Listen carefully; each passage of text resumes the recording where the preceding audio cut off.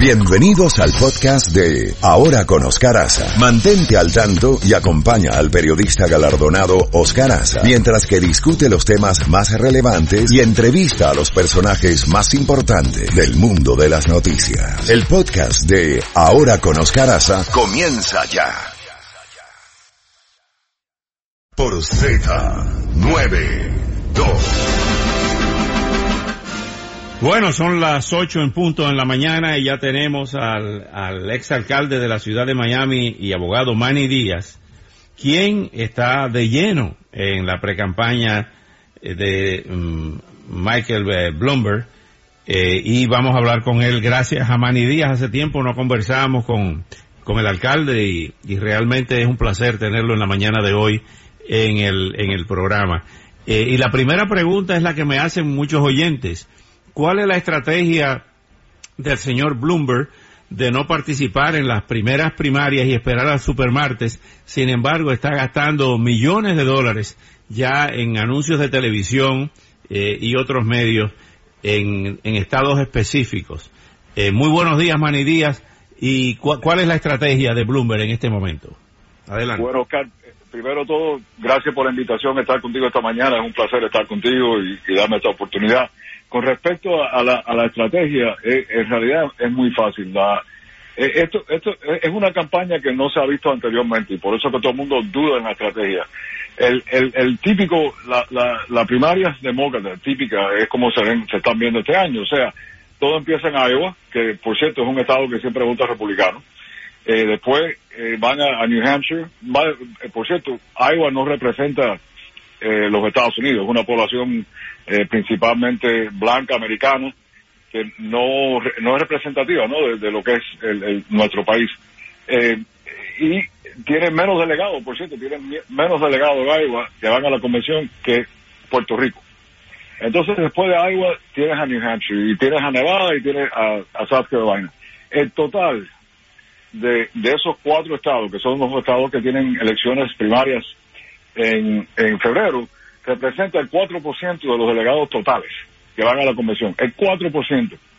Y ese 4%, que son 155 delegados, se reparten entre todos los candidatos que hay ahí. O sea que es un esfuerzo donde los candidatos se gastan todo su dinero, dedican todos sus recursos para en realidad coger un poco número de delegados. A lo contrario, prácticamente el 90% de los delegados que van a ir a la convención se eligen en marzo y en abril. Y entonces nosotros, la estrategia ha sido del primer día, no enfocarse en una campaña en Iowa, pero enfocarse en una campaña nacional. Entonces los anuncios que tú estás viendo en Miami, también se están viendo en Wisconsin, en Ohio, en Pennsylvania, en Nueva York, en California, en todas partes del mundo, del país, en los estados donde se van a tener primarias en marzo y abril. Y ahí se eligen el 90%. Entonces todo el enfoque de nosotros es que estos candidatos se están gastando todo su dinero, todo su tiempo, que no tienen los recursos para tener organizaciones en todos estos estados que son tan importantes, ¿no? En el proceso que viene en marzo y viene en abril. Ya nosotros tenemos más de 30 estados donde tenemos una organización política de campaña que está o completa o está en camino a completarse. Por ejemplo, en la Florida nosotros abrimos la primera oficina ahora dentro de unos días y después de eso vamos a abrir otras 15 a 20 oficinas en el resto del estado. Por lo menos un mes por delante de cuando los otros candidatos van a llegar a la Florida después que acaben en febrero. Sí, adelante. No, dime, Carl, dime. Bueno, las personas que se nos acercan nos dicen, bueno, si él fuera el candidato, yo consideraría votar y sería una elección muy cerrada entre Bloomberg y Trump. Ahora bien, dicen que el gran reto es ganar esa convención, esas primarias demócratas. Vemos que la más reciente encuesta que salió hoy a las 7:10 de la mañana de CNN le da un 5% a Michael Bloomberg. Dicen que el gran problema de Bloomberg es dentro del Partido Demócrata. Ha subido Sanders. Hay quienes consideran que el partido está tomado por los extremos, la extrema izquierda, y el caso del Partido Republicano por los seguidores de Trump, no republicanos históricos. O sea, que hay una polarización en el país. ¿Cómo piensan ustedes contrarrestar esa polarización dentro del Partido Demócrata? Bueno, primero de todo, nosotros tenemos encuestas también que han salido que lo tienen en dos cifras, ¿no? Lo tienen en 10, 11%. O sea que vamos a subir, vamos a aceptar tu número del 5%. El problema es que también esas encuestas indican que la razón principal del votante demócrata para elegir un candidato este año va a ser quién le puede ganar a Trump. Y esas mismas personas con quien tú hablas, que hablo yo también, que me dicen a mí que bajo ninguna condición van a votar por un Sanders o van a votar por un Warren.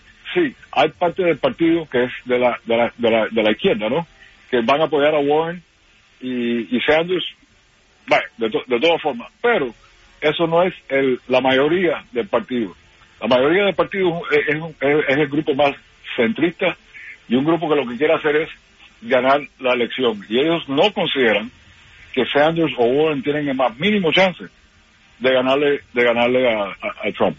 Otro factor es que me dicen que un partido fraccionado, dividido, no le gana a Trump. O sea, el hecho de que, por ejemplo, ayer Hillary Clinton dijo cosas muy duras contra Bernie Sanders, dijo que nadie quería saber de él en el Senado, que no tenía un solo senador amigo, que era un político baloney, o sea, que habla mucha basofia. Con esa división, ¿se le puede ganar a Donald Trump en una eventual elección? Yo personalmente creo que eso es un error. Yo creo que el enfoque del partido debe ser precisamente la base de la pregunta tuya, que es quién es el que tiene mejor chance de ganarle a Trump, y no necesariamente atacar a uno o atacar al otro, simplemente decir quién es el que tiene mejor chance y por qué tiene mejor chance de ganarle a Trump, y todo el partido se debe unir a escoger ese candidato. Así que estoy de acuerdo contigo. Yo creo que ese tipo de declaración a largo plazo no le conviene para lograr el propósito ese. ¿Cómo es Bernie Sanders? ¿Cómo es Michael Bloomberg en lo personal, su personalidad? ¿Es un billonario que es extrovertido, que habla mucho como el presidente Trump, o es una persona prácticamente introvertida como era Michael Dukakis? ¿Cómo es Michael Bloomberg? ¿Y cómo llega usted a esa relación con Michael Bloomberg? Sí, bueno, primero de todo, él no habla nada como Donald Trump. Y sí, precisamente, Oscar, yo he tenido la suerte de tener una relación con él, una amistad con él, ya de hace prácticamente 20 años, porque cuando los dos salimos alcalde a la misma vez, trabajamos juntos en muchos temas, y después que salí de la alcaldía, él me nombró a la junta de su organización caritativa. O sea que lo he conocido no como un otro alcalde que trabajamos en una causa aquí o allá, sino he tenido la oportunidad de trabajar con él personalmente. Él no es una persona súper extrovertida, pero lo que más me impresionó a mí desde el primer día, porque obviamente uno entra con esa impresión, ¿no? Billonario, alcalde de la ciudad de Nueva York, todos esos factores, pero lo que más me impresionó fue su humildad. Él hablaba conmigo como, verdaderamente como una persona ¿no? Igual, equitativo. Y vi que él es una persona de gran corazón. Si ves el historial de él, hoy es lo que es, ¿no? Con éxito, uno de los más exitosos del mundo. Pero hay que acordarse que él viene de familia de inmigrantes. Su papá era un bookkeeper, un contador. Su madre secretaria, nunca ganaron más de $6,000 al año. Su papá se murió cuando él entra en la universidad, lucha para graduarse de la universidad, consigue un trabajo, lo botan de ese trabajo, es decir, no tiene la más mínima idea de lo que va a hacer.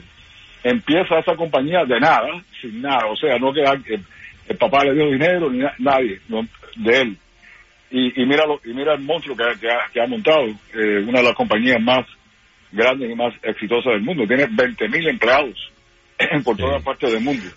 ¿Cuándo va a lanzarse al ruedo ya oficialmente? ¿En el Supermartes?